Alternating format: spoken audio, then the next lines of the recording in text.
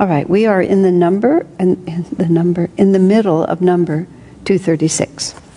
So I had read half of it about the man who was trying to decide whether the oil was in the bottle or the bottle was in the oil, and he concluded it was after he ruined the bottle. So Master is commenting. The Master commented, "With real intellectuals, you don't have any trouble. They want the truth, not mere definitions of the truth. With these half-breeds, however, the moment you open your mouth, they are already convinced you are a charlatan." I myself, Walter Kriyananda, remember hearing a scholar in India expatiate at length with vast pride in his learning on the subtle differences between sabhakalpa and nirvikalpa samadhi. There's different words here, but I can't read them clearly enough. The problem was he obviously had never experienced either of these states. And I remember two men from South America who visited Mount Washington some 50 years ago. They owned a bookstore in that country. When they discovered that I didn't know the Sanskrit names for the spinal chakras, they wrote me off as a nincompoop. That's an onomatopoeia, nincompoop. What would be the origin of that word? I wonder. Pardon me? We'll look it up. Nobody, don't take out your phone now. Do it later. Yet the Master taught us only the Western medical equivalents for those terms, coccyx, sacrolumbar, etc. I don't remember him even calling them chakras, though he may have done so. See, sometimes you don't always remember. To us, they were simply centers. Seeing those visitors look down their noses at me with such scorn, however, I decided to learn the Sanskrit terms, lest I scandalize some of the people I was supposed to teach yoga. Really, it didn't matter, however. The inner experience of truth is what counts. Rajarsi Janakananda, a fully enlightened yogi, spoke the name of the Guru's Guru, Sri Yukteswarji, almost comically. He would pray to Sir Ruktetraji. What did it matter? He saw Sri Yukteswar in visions. Once he was actually touched by that master physically as he meditated with our master. He had attained the same level of enlightenment as Swami Sri Yukteswar. Because there's so many pages here, I'm going to stop here and just comment on that a little bit. It's very interesting because we always have to, there's many ways to be in tune with our own path, and we talk about it a lot. And little things like, little stories like this really emphasize the point. He said he doesn't even remember Master using the word chakras. He was much more interested in what was behind it than any other aspect of it. And that's what he's talking about, that phrase, mere definitions, because you can be really exact about how all the physiology of the chakras works and all of that, and have all the Sanskrit words down. But if you don't have any inner consciousness, it doesn't really matter what you can spell. It's interesting that Swami was very conscientious. I guess he never learned the Sanskrit words because it never occurred to him to do so. It just wasn't necessary. He was following Master's way, which also tells you that Swamiji didn't feel the need to look outside what Master was doing. I was remembering, I almost told it this morning, but it wasn't, it wasn't today. It was yesterday, Sunday. But I was remembering that story that's in the book about Kriyananda that Dhyana told. And Dhyana was, when she was very new on the path, she was living in what was then our house, I think, in Atherton. And Dhyana is now Nayaswami living in India and for Ananda. But she was very new, and she was interested in everything. And she was also taking a course in Reiki healing. That's what it was. And she was very excited about it. She thought it was really terrific. And she was also living at Ananda and learning all of this. And she was with Swamiji in the car, and she started telling Swami about this Reiki healing course and about how good it was and how much she was learning from it. And Swami, responding to her enthusiasm, said, maybe I should take it, like that. And Dhyana thought that was such a preposterous suggestion that she immediately said, oh, Swami, you don't need it, like that. And then the whole incident, that was just the end of the incident. She said she stayed with the Reiki course for a while longer, but there comes a certain point where Reiki begins to contradict certain fundamental things that Master teaches, and Some people ride right over that contradiction. Dhyana felt she just didn't want to be mixing things up too much. So I don't know how long it was, within a year, she dropped the Reiki. Never thought about it again until about 10 years later, when she just sort of, the incident just stayed with her the whole time, because Swami's response had been peculiar. It struck her as peculiar at the time. But then she thought to herself, she was certain Swamiji didn't need anything else but Master's teachings. It was just self-evident to her that he didn't. So she had to ask herself, why did she think she did? And where was the shortcoming? Was the shortcoming in Master's teachings, or was it in her approach to it? Because clearly Swami had gotten everything he needed. It would be going way backwards to learn Reiki. And so she saw what he was, in his way, if he had told her, no, you shouldn't take it, because you should only study Master's teachings, and if you're not studying Master's teachings, that's what people do. It's like they take a principle that has an actual internal reason, and then they make it into an external idea. And then it becomes an idea that's imposed on people, and then people even lose track of where it came from or why it was a good idea. It just becomes the way things are done. Which, when that happens in a religious institution, it's very simple. You start attracting a different kind of devotee. Because there are many people who prefer to have it clear-cut and prefer not to have to settle controversies themselves. They would rather have it clear-cut and have it known. And so one of the things about Ananda, certainly now, and certainly while Swamiji was alive, was and it's just the path of self-realization as Master taught it. It can't be reduced to dogmas. You can't look impressive merely because you know the Sanskrit words. Recently, when Jyotish and Devi were here, who are Jyotish Swami's appointed successor, and they're the worldwide directors of Ananda, we were just having some discussion, and I don't even know how we backed into it, but it was about their role and their expression of it and how we regard them and all of that. And I added into the conversation something that had always seemed extremely important to me when Swamiji was talking about the very long-range picture of Ananda. He said, we don't ever want to be a centralized religious organization. Swamiji organized all the colonies on the basis of autonomy and equality. So if we have one worldwide director, we're not really trying to appoint the Pope or even the Shankaracharya exactly. That's not exactly the point, although there will be inevitably a certain amount of upward flowing energy and decision-making that will flow from that point. But he said the primary purpose of having a spiritual director, a single one, is that so that you always have a living example of what an ideal Ananda devotee is like. And when you're a fish swimming in water, you just take things for granted. But when I've rarely spent much time in other ashrams. I've had no reason to, and also I didn't. It was important for me to set an example, but also I've had no reason to. But on one occasion, many years ago, there was a well-known teacher in Southern California, and I happened to be down there, and I went to the satsang. And I was so impressed by how different the vibration was, and how different the leaders were from the way the Ananda leaders behaved. Not unpleasant. There was nothing offensive to me, but their whole way of expressing themselves and carrying themselves and relating to each other, it was just different. And I realized how really important it is, because how really easy it would be to get confused, except that you have an example. And of course, Jyotish and Devi are just perfect in that. And you would never hear them carrying on an erudite conversation about Sanskrit words about which they didn't have any understanding or experience. It's not that they're not highly well educated in these teachings, they are, but they understand it just as Swami and Master want us to understand it, which is it comes up from the inside. While I'm on the subject, I'll say a few other things about that I think are important.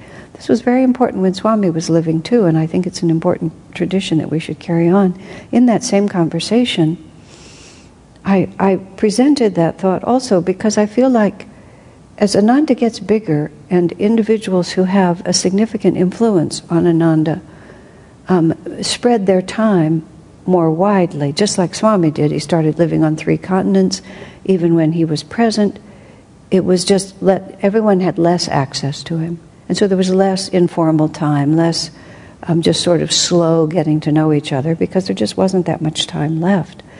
And I think it's really important for people to build relationships, even with people they respect, not on the basis of what other people tell you such and so a person is, and even worse, on the basis of what other people tell you ought to experience on the basis of what they've experienced, but primarily on what you yourself can know. And there's a tremendous amount that could be said, and all of it would be true about Jyotish and Devi. But the primary thing that they represent is just this complete dedication to the spiritual path and this ideal expression of discipleship and the ideal expression of the way Swamiji wants us. And from that, something that anybody can verify, doesn't take much to verify that, then you can develop a receptivity to go more deeply into who you might have in front of you, who you might be listening to, whose books you may be reading, and so on. I think that's a principle everywhere, that we should never be intimidated by anyone's position or aura or myth. Swami Kriyananda, toward the end of his life, said something that was so charming to me. He said, the older I get, he said, the more I feel the myth of Kriyananda swirling around me. That's how he put it. And he said, and in the middle, I'm just the same old fella. And he was right, because, there was just so much more recognition. And by no means should one be so arrogant as to disregard that, or be so disrespectful as to think that honesty is to behave rudely. One should certainly accept the protocol of respect. It's arrogant not to. But always within it, build one's own experience. Really, I'm talking Jyotish and Devi, I'm talking about everyone, even with each other. People who've been on the path for a long time. Respect people for what you really can know about them, and then let that be the receptive point through which you learn more. With Swamiji, that's the same advice that Sister Gyanamata gave in a different context, but it's so valid.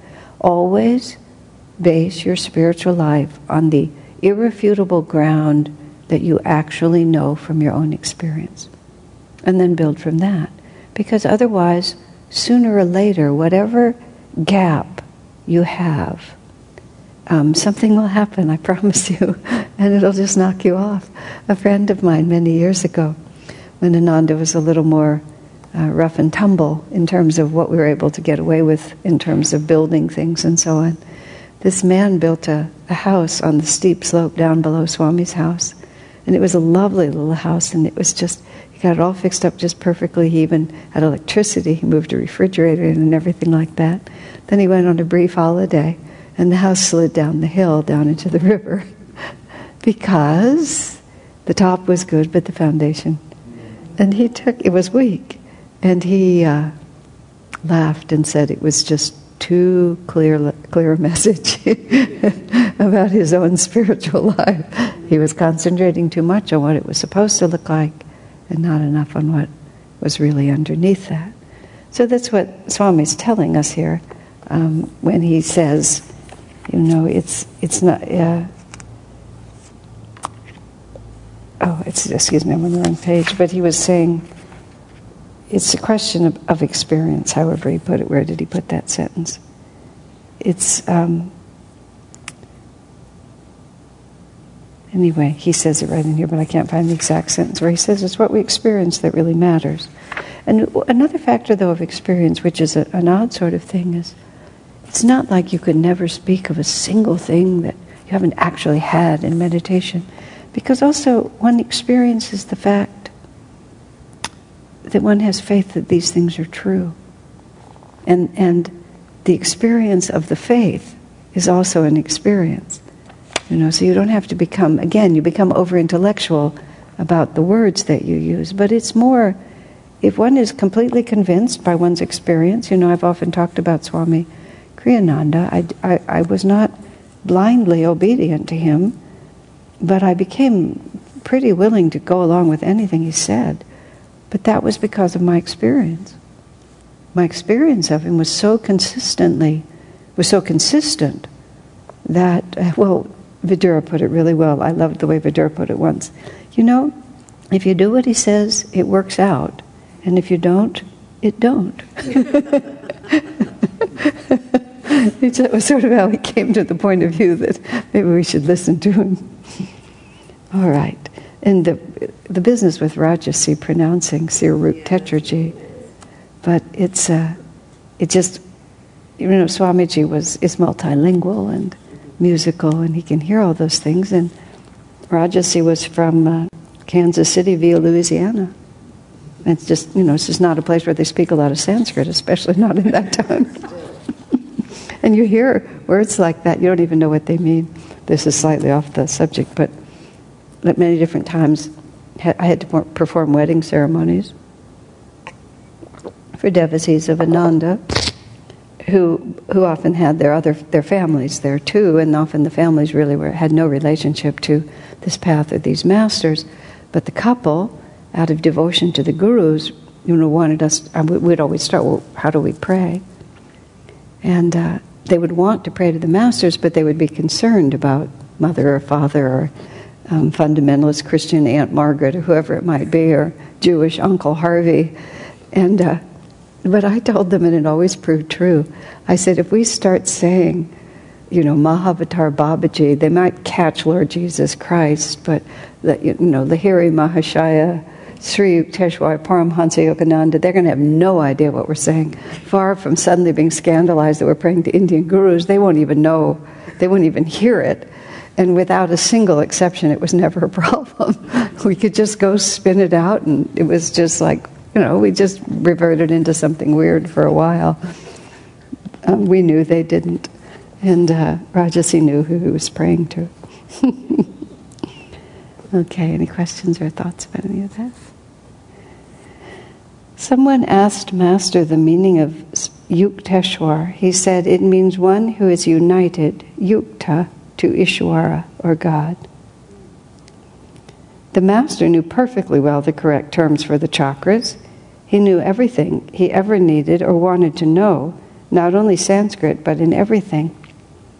There was an amazing story about Eugene Benval, a devout disciple living in Encinitas. Eugene Benval, a devout disciple living in Encinitas, told me, I was sometimes present when Master conversed with medical doctors. He'd had no medical training, but I observed he could rattle off complex medical terms as though he himself were a doctor. The others there obviously accepted him as one of their own. That's even more interesting, isn't it? He probably just entered into their vibration and they just didn't notice. As for the Master, he was quite natural about it and gave no outward indication of knowing that he was displaying exceptional knowledge. I always think when I hear that, well, let me read the second part, then I'll go on. Senora Cuaron, the wife of the SRF leader in Mexico City, told me in Spanish during my visit there in 1954, I once had an interview with the Master. I don't know any English and he didn't know any Spanish, but somehow, I still don't know how, we managed to communicate perfectly. You don't need to seek understanding outside yourself, the Master said. Everything you want to know exists already within yourself. When Swamiji used to write music and write books and so on, he was always presenting it to us, no matter how prolific his creativity or how unusual what he created, he always presented it to us as if it was simple and obvious to do if you just attuned yourself with the spiritual eye and prayed to Master. And he would tell us he told us one long story about, I think it was writing the book, Cities of Light, how he only had 5 days to write it. And Padma, who has a very strong will, really wanted the book written. And it's very difficult to say no to Padma. Even Swamiji found it very difficult. She wanted the book because it was our 25th anniversary and she thought it would be a good book. And Swami literally said, but I can't, I only have 5 days. And then he stopped and he said, oh, but Master could. And then he just sat down and attuned himself and just wrote the whole book out in plenty of time. Maybe it was a week, but he actually even lost a whole day's work because of somebody working on the property turning off the electricity without warning him. And he lost it. But he said he still wrote it.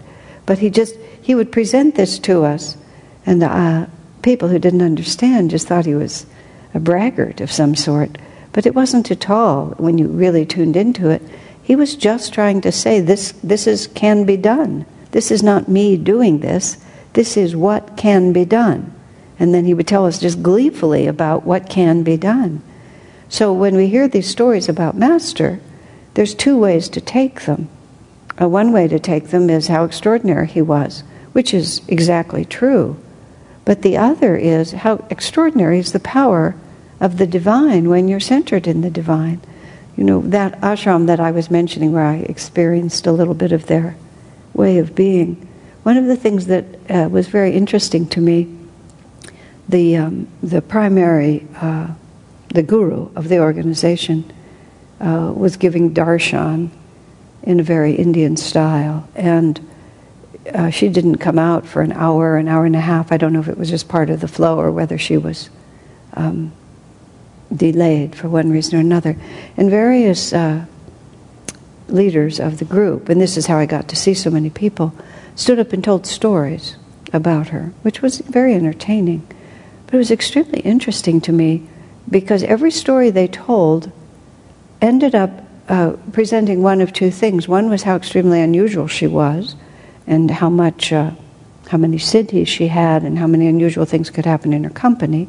The second effect that you got was, wow, wasn't that person lucky to have had that experience? And then the third thing you got was, oh, it'll never happen to me. And I sort of cycled through that, not that I was eager to have that woman's company, but I kept realizing that that the stories weren't taking me where I wanted them to take me. And I realized that Swami Kriyananda would talk about Master all the time, but invariably he would try to universalize whatever the experience was, so that you got some principle, some teaching, and hopefully something that, quite apart from whether you would ever have that experience, you would be able to actually do something with what happened. And that's why Swamiji said when people would say to him, tell us stories about Master, Swami said he would almost always have a complete blank. It's like he knew hundreds of stories, but when someone said, just tell a story, he didn't have, it didn't come to him. Because then all he'd be doing would be talking about how extraordinary Master was, which is not a bad idea, but is not enough. But Swami said if there was a context for it, you know, illustrating this or illustrating that, just for some specific need, he said the stories would flood to mind. Because that was the way in which it had the most power. So even, of course, every time Swami writes about Master, the least so in this book because he's really just including everything. But there's Master talking medicine. So you ask the question, how is he able to do that? Oh, well, he can do it easily. He's a master. But the point that Swami really wants us to get, you don't need to seek understanding outside yourself, the Master said. Everything you want to know exists already within yourself. Now that's a very fine line. It came up a tremendous amount at the beginning of Ananda when we were starting our school, with Nitai especially, when Nitai was single-handed. Because there we had very little to go on at that point. Subsequently, like a decade later, Swami wrote the book Education for Life, which is still a pretty skinny little volume. And he talked about it from time to time. We knew that Master had a school. We had a few things written. And so Nitai's obvious question to Swami was, well, Nitai himself actually had a teaching credential. So he'd already been through a 4-year college program to get to there. But, well, should I go study Waldorf? Should I see what they're doing with Montessori? Should I look into the Summerhill schools? And Swami said, no. He said, just meditate. He said, just meditate and try to draw out of your own attunement the intuition and the guidance to know how to do this. And he commended Nitai often for how much Nitai was able to think, okay, given what I know about the spiritual path, how would it work in education? And it was not universally accepted that we shouldn't go out and learn things. But it actually, even interestingly, when Swami wrote The Essence of Self-Realization, which is the book before this one of Sayings of Master, Swami wrote that book in 1990 in February, and he had he had collected sayings of Master, not only what he wrote down himself, but also he collected from what others had said. And he said he'd started to write that book in 1960, but he said the only way he could think to do it was to simply copy the format that the Vedanta Society used for their sayings of Ramakrishna. And he had several reasons why when he tried to do it, he didn't feel it worked. But one of them, he said, was that what he was doing was imitative.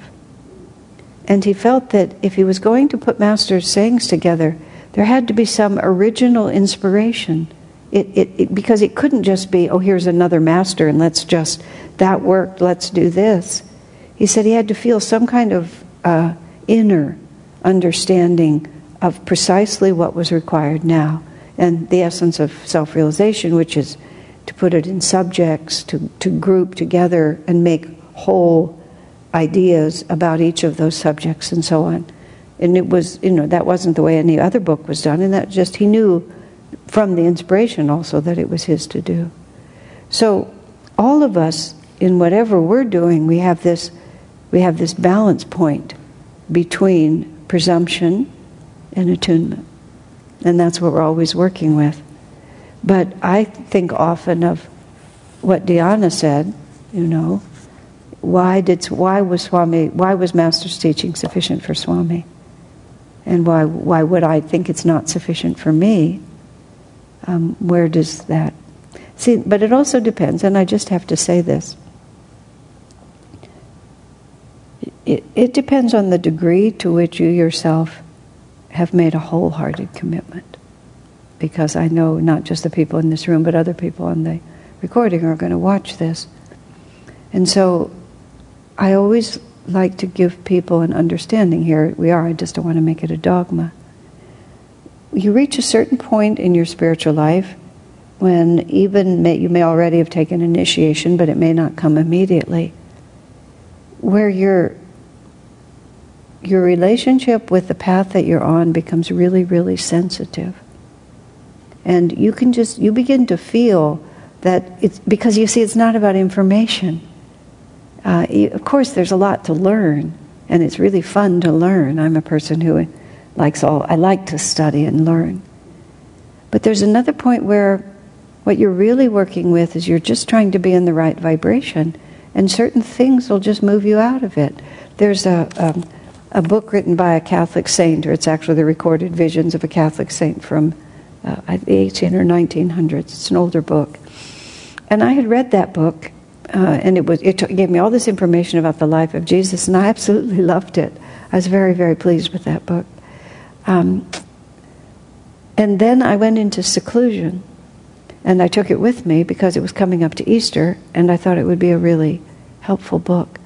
When I was in seclusion, and my vibration was more still than it's able to be in the midst of the life I live normally, I couldn't read it anymore. Because it was suddenly really obvious to me that there was nothing false about it, but it was just a different ray. And when I was able to really try to go deep into my own vibration, it didn't take me. It took me somewhere else. And nothing wrong with the book, but it just wasn't for me.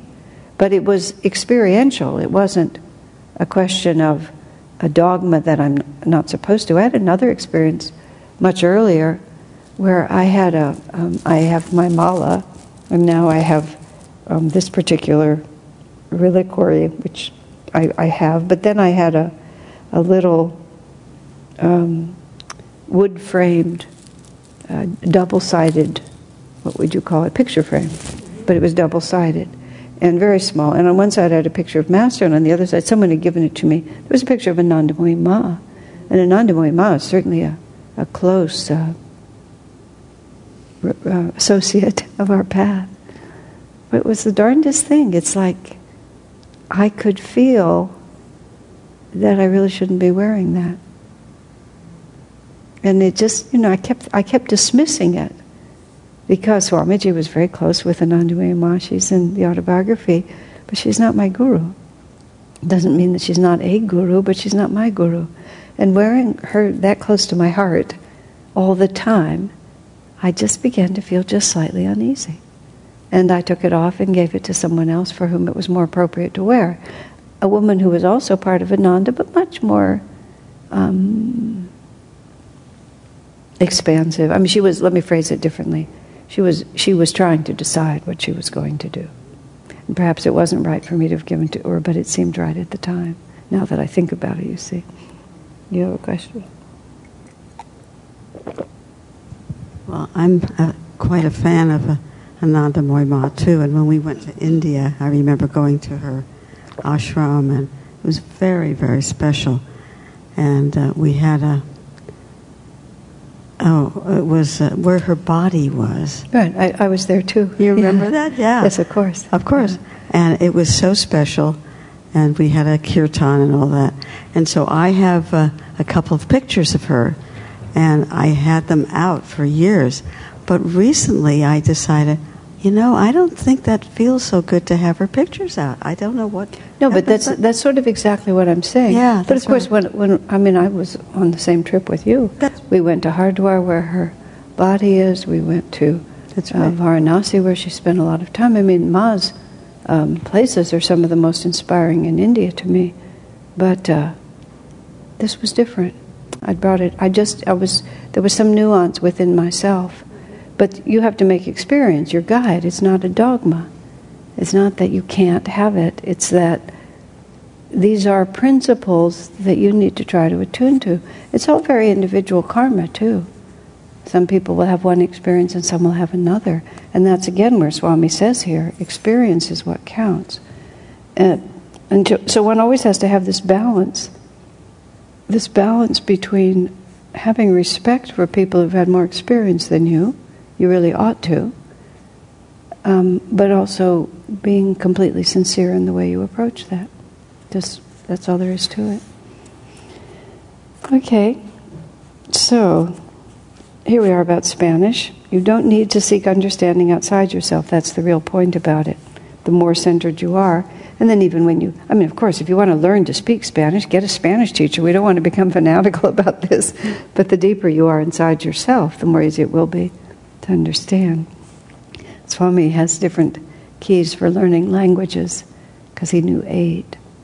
He said, work hard to get the accent right. He said, because if you get the accent correctly, you're into the consciousness of the language, and then the language will follow. Some people are casual about the accent, but he always thought it was the first thing to work on. Interesting, just his way. One time in writing a poem, Master used the word noil. Others pointed out to him that there was no such word in the English language. It exists, the Master insisted. He made them search through several dictionaries. At last, somebody found it in an old Elizabethan dictionary.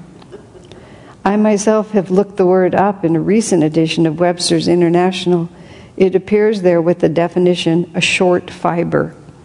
I somehow doubt that the Master used it in that sense. Often, however, I found that he demonstrated knowledge that he couldn't possibly have received by ordinary means. Of course, Master earned the right. Swamiji wrote the book, Your Sun Sign is a Spiritual Guide, almost entirely from intuition.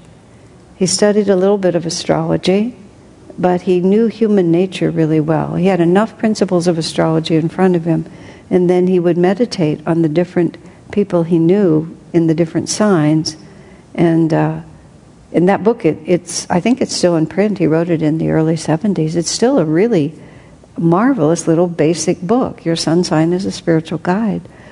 And then he would discuss his insights with a couple of very knowledgeable astrologers who learned a lot from him in the end. But he caught it from the inside.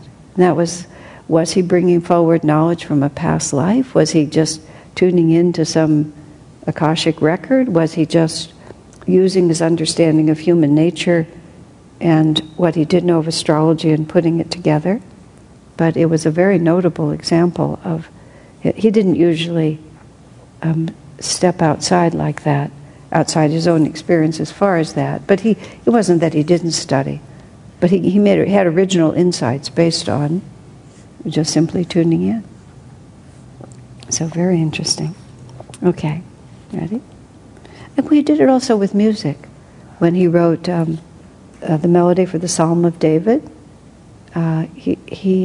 Jewish people, Jewish friends told him it would be just like what a cantor would sing in a synagogue. And Swami never really heard a cantor sing like that. When he put melodies to Egyptian music and wrote Irish tunes, he would just try to tune into the vibration of the country he always, in all cases, I think he had visited. And he just sort of knew how it had to sound because he would be in tune with the essential vibration. This is a very, let me kind of say this. There's another aspect to this having confidence from the inside, and this is just an issue for disciples of our path, which is Master's teaching is really impressive, and Swami's articulation of it is extraordinary. And when we become well-versed in that teaching, we need to really be confident and be able to stand with anyone and feel that what I know is enough. I don't have to be intimidated by someone else's credentials if the area under discussion is something that I know from Master's teaching, human nature, meditation, principles of the spiritual path. When I first went to India to lecture and speak, I traveled there a lot, but I wasn't so familiar with the culture or the people right away. And I allowed myself for a little while to be intimidated by the specialized knowledge that Indians would bring to it. They would start talking to me about esotericas of the Ramayana, or primarily it would be when they would start talking to me about ancient scriptures and commentaries on the Bhagavad Gita and this character in the Mahabharata or that one, and I would let people just rattle on for a long time because I didn't know whether I could stop them, although I gradually learned. But what I finally figured out after a while was there was absolutely no doubt that many of them were much more well-versed in aspects of Hinduism and Indian culture. But even I gradually learned, even the epics, I gradually realized I knew almost as much, even though I didn't know 1,000 details. And I didn't know the origin of the words. And I sometimes said Sir-Root Tetrarchy, that sort of thing. But I gradually realized that the people that I was talking to did not know Master's teachings of self-realization. And that they knew a lot about a lot that I didn't know. But I knew Master's teachings about self-realization. And with that, I could stand with a straight spine in any setting. And it's the same in America. People start talking about Christianity or religious teachings of all kinds. They may be very, very knowledgeable, but if you know Master's teachings on self-realization, that's something that no one else, except others who've studied it. It's a uniquely admirable offering, and one that one should stand with a straight spine and feel really confident about it. And from that, be confident in a lot of the things that we do, our school system, our methods of meditation, our understanding of leadership, our ideas about community, our concepts of money magnetism, our the way we relate to each other. There's just a whole lot of things that are based on really solid principles, and we don't need to know the Sanskrit names for the chakras to know it. We just do. It's a balancing point of receptivity and humility, but humility is simply honesty, and it's partly just respecting what we have. Okay, any questions or comments? Let's try number 237. The Master was never narrow in his application of spiritual principles. If a disciple committed a minor infraction, he might say nothing, or refer to it only in passing. A story about James Collar illustrates this practice beautifully. James was a very devout disciple who, despite his sincerity, might be described as rather less than ardent when it came to adhering to the rules. He was driving back one evening from Phoenix, Arizona, where he served as the minister of SRF's church there. James was hungry. It was late at night, however, and every restaurant he saw on the highway was closed.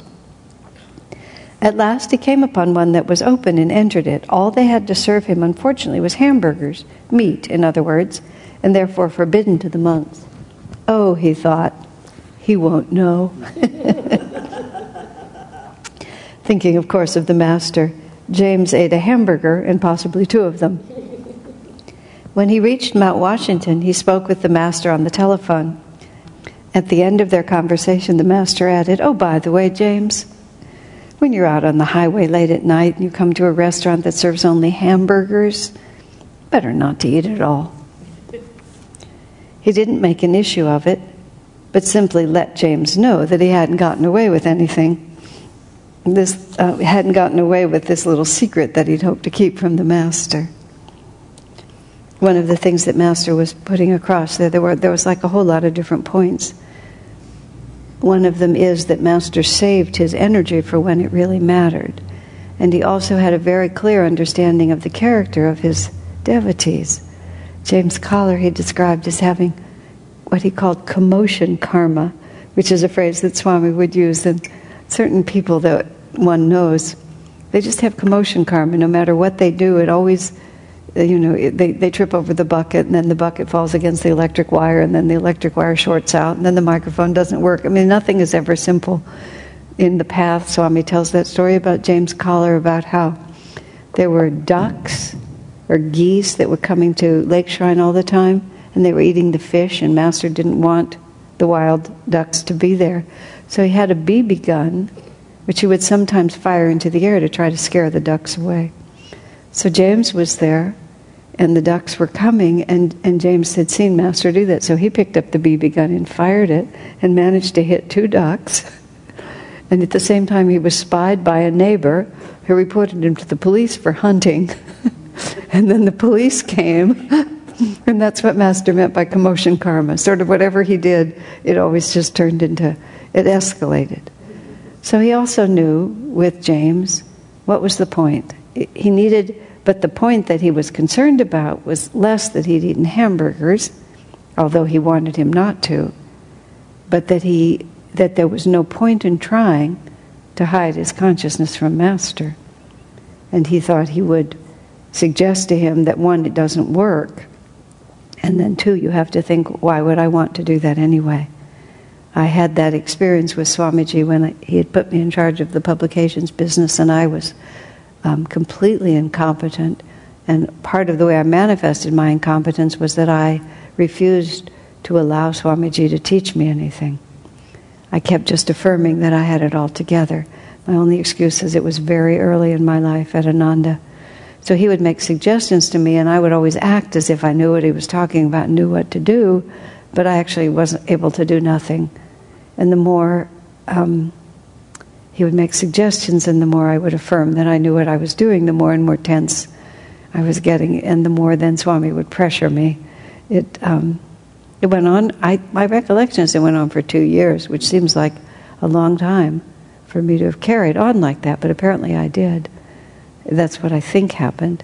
But at a final point, somehow, I had got so wrapped, snarled up, because I was so anxious, and at the same time increasingly resentful because he kept, to my mind, pressuring me. It was crazy. And then finally it came to a head, and Swami and I talked, and he said, I know you were trying to have a good attitude, which is I was. I was trying to say, yes, I can do it. He said, but I could feel what was really going on. And he said, you never fooled me. That was his words. And that turned out to be the whole point. It was a few years later before I realized that competent people always ask for help. That incompetent people think that competency means I know how to do it, whereas competent people realize that it means I can learn how to do it. Such a simple thing, but it took me a long time. But what Swami put across to me was, don't think you can hide your consciousness from me. Of course, Swami was sensitive, but really anybody could have looked at me and seen what was going on. But what that did for me is I realized, I'm very practical, I thought, what an enormous waste of energy. I'd just been playing out this whole drama, all in the idea that somehow, if I presented myself in a certain way, that was who I was, and that people would believe me. And just the simple words, you never fooled me. Therefore. And I think that's, of course, what Master was trying to tell James. That's why he said he hadn't gotten away with the little secret he'd hoped to keep from Master. And it wasn't really about the hamburgers, it was, why are you keeping this little secret? These are the points when I was saying earlier about people have different relationships to this path, when I was talking about the exactness of your concentration. It just depends. James was a disciple of Master, and he had made a commitment. And Master knew exactly how deep that commitment was from James, and therefore responded. If the commitment from James had been more superficial, it's not certain that Master would have bothered. He would have just let him have it. But James actually, Master said, became liberated. So he knew he was a serious man with all that chaotic karma. He said he became free. Okay, let's take a few minutes. Where something really important was concerned, on the other hand, the Master was rock firm, where others might have been lenient. Once he was upbraiding some of the monks who were falling out of tune with his ideals. If ever I find the ladies and the men mixing together in this place, he said with great emphasis, then no matter where I am in space, I shall return and I shall blast this organization out of existence. Wowie, wowie, that's pretty clear, isn't it? He once said to us, the reason Buddhism failed in India was because of laxity in the rule of non-communication between monks and nuns. Evils arose from that freedom, and Buddhism lost its power. It's very interesting in light of the fact that Master also had so many married disciples, and also came to start World Brotherhood colonies, and the whole idea was to not only have monastics, but also to have married people. But in the context of the commitment, that monastic commitment, he's really, if you're going to do it, you have to really do it, is what he's trying to say. Also you can see how the hypocrisy could build up in an organization. So he's not just talking about individuals, but he's talking about how an organization itself could pretend to represent one ideal and in fact not really be living up to it. So it's also a matter of just complete sincerity, because he also says the word evils arose from that. And he's not just talking about, a monk and a nun falling in love and getting married. That's not evil. But he must be talking about something much worse than that. Just a laxity in people's commitment and a hypocrisy, I would say, above all. That would be what would become from it. They start saying one thing and acting another. But it's also, Swami just puts it in front of us. That's what he said, and there it is. So you have to just look at it. Where individuals were concerned, however, he could be endlessly forgiving. God will never let you down, he assured his disciples, so long as you make the effort. If ever you tell yourself, I am lost, it will be so, at least for this incarnation. But if you keep on trying, the Lord will never stop trying on his part to help you. I love that phrase, endlessly forgiving. I think we should all write it down and put it on the mirror. God will never let you down so long as you make the effort. And then he says, if ever you tell yourself, I am lost, it will be so, at least for this incarnation. We talked about that earlier with some of the disciples who left. That far worse than falling away from your ideals is feeling that having done so puts you outside the pale. I recalled the example of Sadhu Haridas, who had left the spiritual life and his disciples to go live with a woman. Later, he realized his mistake and returned to his disciples. The master said of Sadhu Haridas, as I stated earlier, he left his body at death, a free soul. I was visiting Dharmadas and Nirmala in Sacramento yesterday, and we were talking about the Nayaswami order and Swami's book about the renunciate order. And we started talking about celibacy. And he got the manuscript up on his tablet and searched through. And the word celibate and celibacy is just nowhere in the entire book. And yeah, it was interesting because Dharmadas said he was pretty sure that was true. There's lots of discussion about sexual energy and various things. I didn't look at the whole book. But in the place where he's talking about, I'm not exactly sure what the context was, but it was, can you become disqualified as a Nayaswami? Swami had, let me see if I can say the words exactly, because they were so perfect. He said, the matter of sexual self-control is so personal that it cannot be assessed objectively. Which I thought was when I really started thinking about that, what he was talking about was, he said, and so, I think what followed essentially was that the Nayaswami himself or herself has to decide, what constitutes a disqualification. But what I found so interesting about that, the subject was sexual self-control, but what he was saying, what he was really trying to say is that progress is always directional, and what for one person might be a backward step might be for another, a real positive forward movement. And so even in such a matter, and this is something that,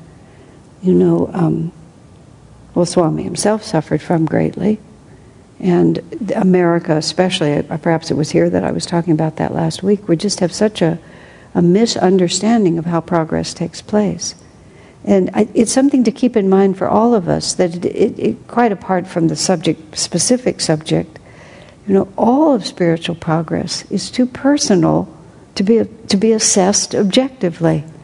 And you can't possibly compare yourself or feel like if you weren't able to meditate like someone else was able to meditate, or to renounce what someone else was able to renounce, or you have this habit or that. It's all very much a question of where you've been, where you're standing, and where you're going, which has to be uniquely your own experience.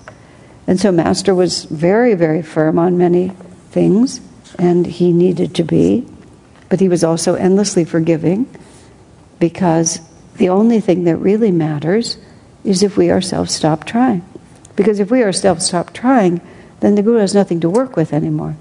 As long as we're hoping and believing and understanding that we can still be better than we are, more free than we are, then he always has a way to work with us. In this marvelous story of Sadhu Haridas, who just fell into delusion, left his ashram, left his disciples. What I love most of all is that his disciples took him back. He just showed up and said, well, that was a mistake. But he learned something, meaning a mistake in the sense of that wasn't really my life. And Swami Kriyananda's life was full of adventures, not dramatically terrible in any way, but it wasn't just a clean, unbroken, nothing ever happens, we just do it, we follow the rules and do exactly what we're supposed to do. Nor was Master's life. It's just that it's not told as much of the sort of what he was really like. It's not that he ever strayed from perfection in any area, But nonetheless, there was more tumult and controversy and struggle and effort and days and nights of, Divine Mother, do I have to keep doing this sort of energy that shows that the process of incarnating is not as simple as that. But you just keep on, keeping on. Someone remarked about someone who'd had a difficult experience that, well, you seem to be, going on. And the response was, what choice was there? I was talking to my friends about that, who also have been through some very difficult times. And there's nothing to be commended about not dying. You just didn't die. That's all that you really did. You didn't die. Time passed. You didn't die and you didn't give up.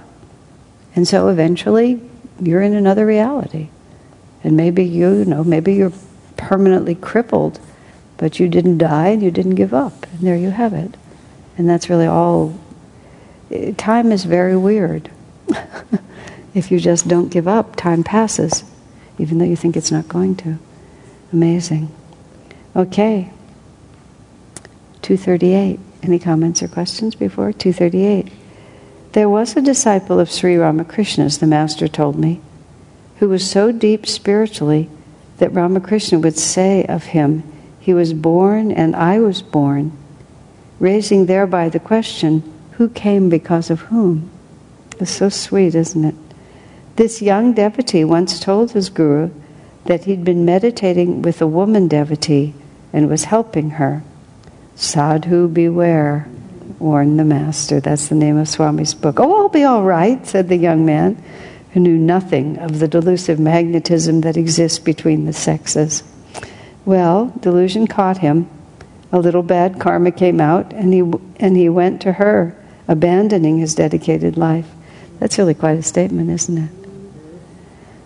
Even saints, you see, can fall until they reach Nirvikalpa Samadhi. Never tell yourself you are safe from temptation until you have reached the highest state.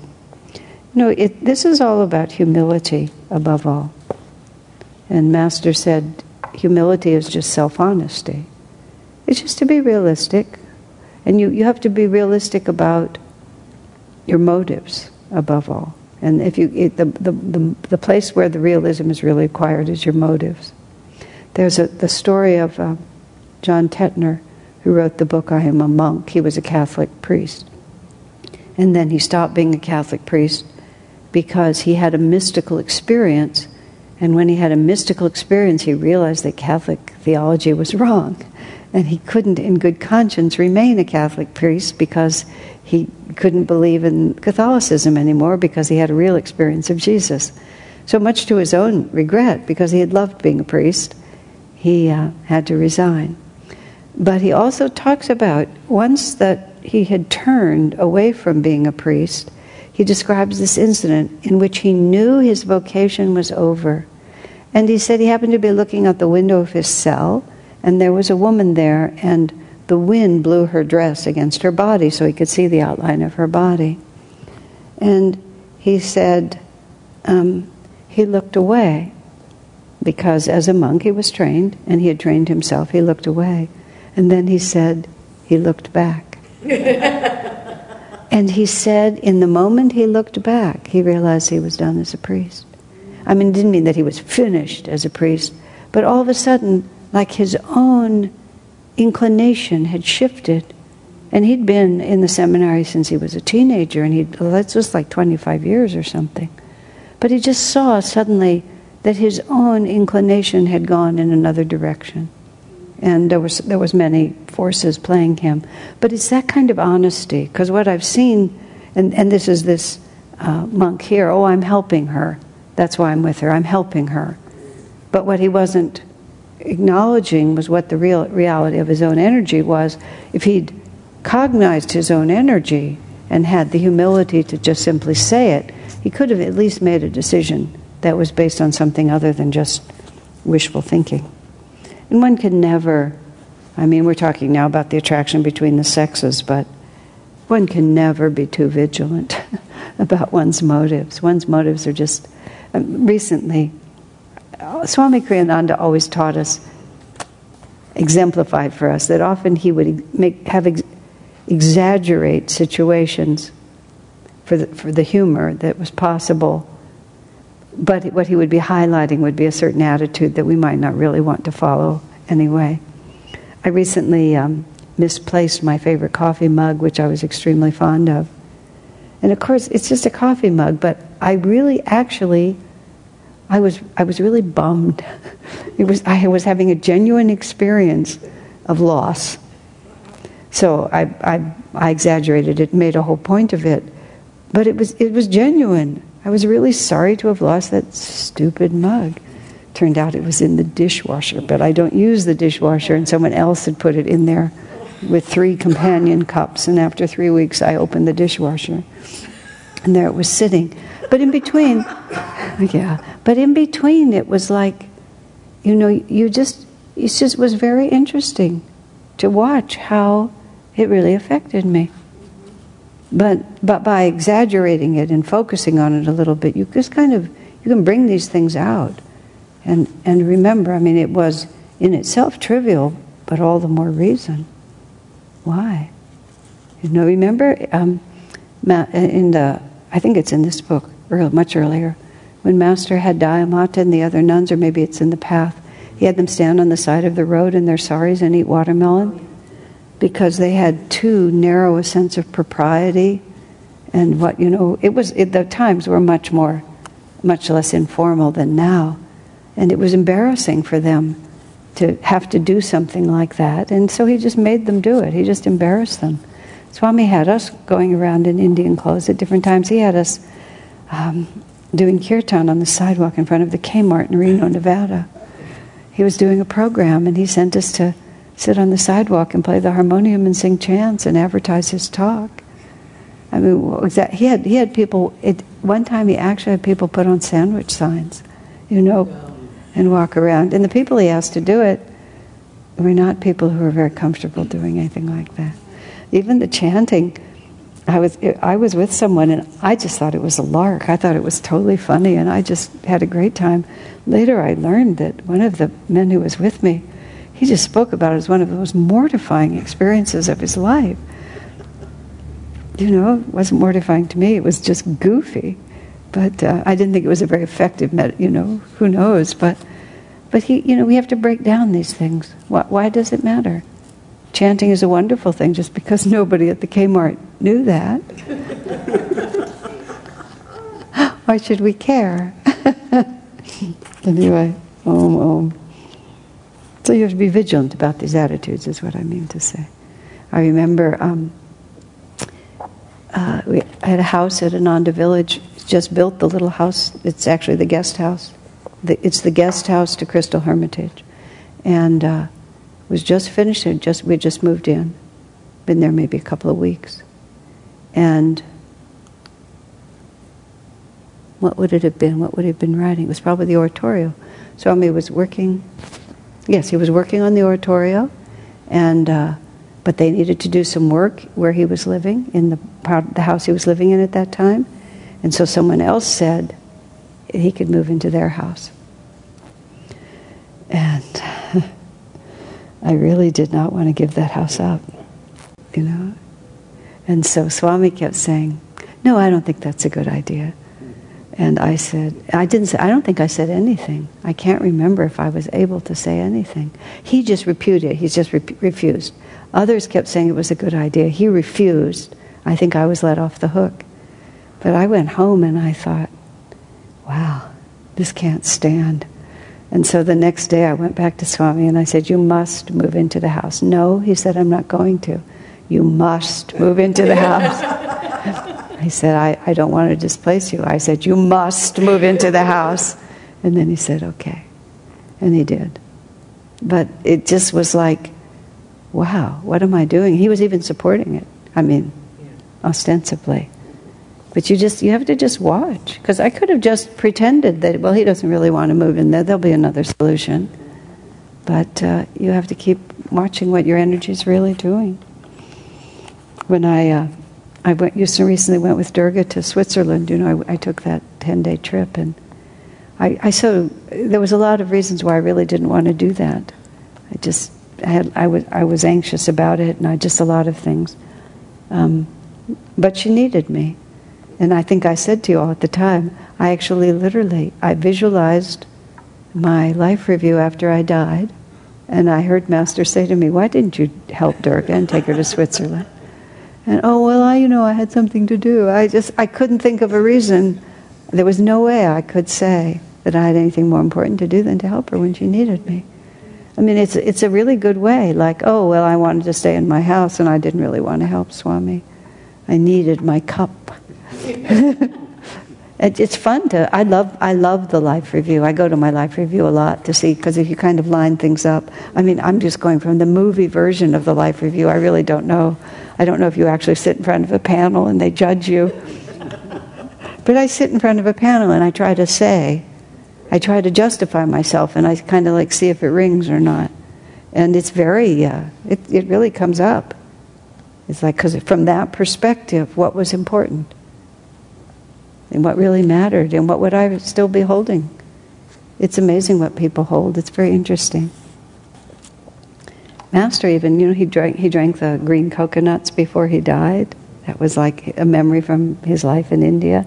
There was a woman at Ananda Village, Judith Hollywood, who died beautifully recently. And someone was telling me that in the last week of her life, Durga actually made for her a certain kind of biscuit. And she was just so pleased to have it, and talked about she was just going to eat every one of the dozen that came. And I remember Tushti with coffee toward the end, and she took coffee every day, and then finally, no, I don't think so anymore, like that. And Paula had a very complicated relationship with coffee too, because she had a recurring cancer, and everybody told her she shouldn't drink it, but she loved it, and she had a kind of fluid relationship with things. And so she actually had this coffee cup, and she was holding it for the last hours of her life.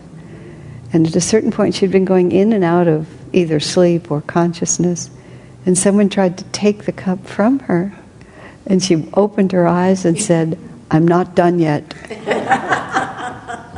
She couldn't even swallow it. She would stick a swab in it and taste it. Yeah. And then finally, at a certain point, she said, "I'm finished." But these little lingering desires, I don't understand that, but I find it amazing. Another man was in a clinic in Mexico, and he'd been following all these different protocols.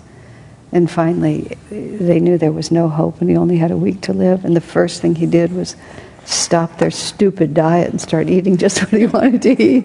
But the same thought, just sort of favorite tastes, just trying to meet and release certain desires.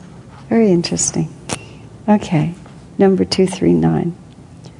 Because harmful gossip poses a major problem even among those who strive sincerely in good company to rise out of delusion, the Master said, you will always encounter people who will try to pull you down. Don't let them affect you by their words and thoughts. Know in your own heart what you really want. Above all, be guided by your own aspirations. Remember, God watches the heart. He will never let you down so long as you cling to Him with love. Swamiji's, that statement, God reads the heart, God watches the heart. Honestly, I have to tell you, many times in my life, that's been one of the most reassuring things I ever heard Swami say. He just said it that way, God reads the heart. Because so much of the time, we start out with such good intentions, and then just something happens. Either we ourselves lose our center, or other people lose theirs, or it's just not meant to be, even though it really seems like a good idea. And the inclination to feel discouraged, depressed, guilty, inadequate, all of these things. But if you can back all the way up, and this is where purity of heart is the issue. If you can back all the way up and really, and this goes back to self-honesty too, just really find, what do I really mean inside myself?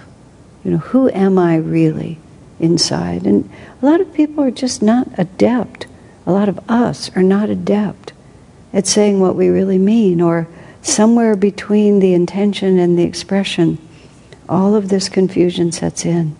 But it's enormously comforting to realize that there's one who never misunderstands us.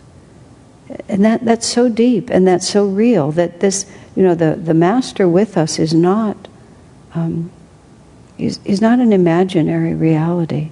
It's a comfort that's really close. That's where the idea of the Divine Mother is so beautiful.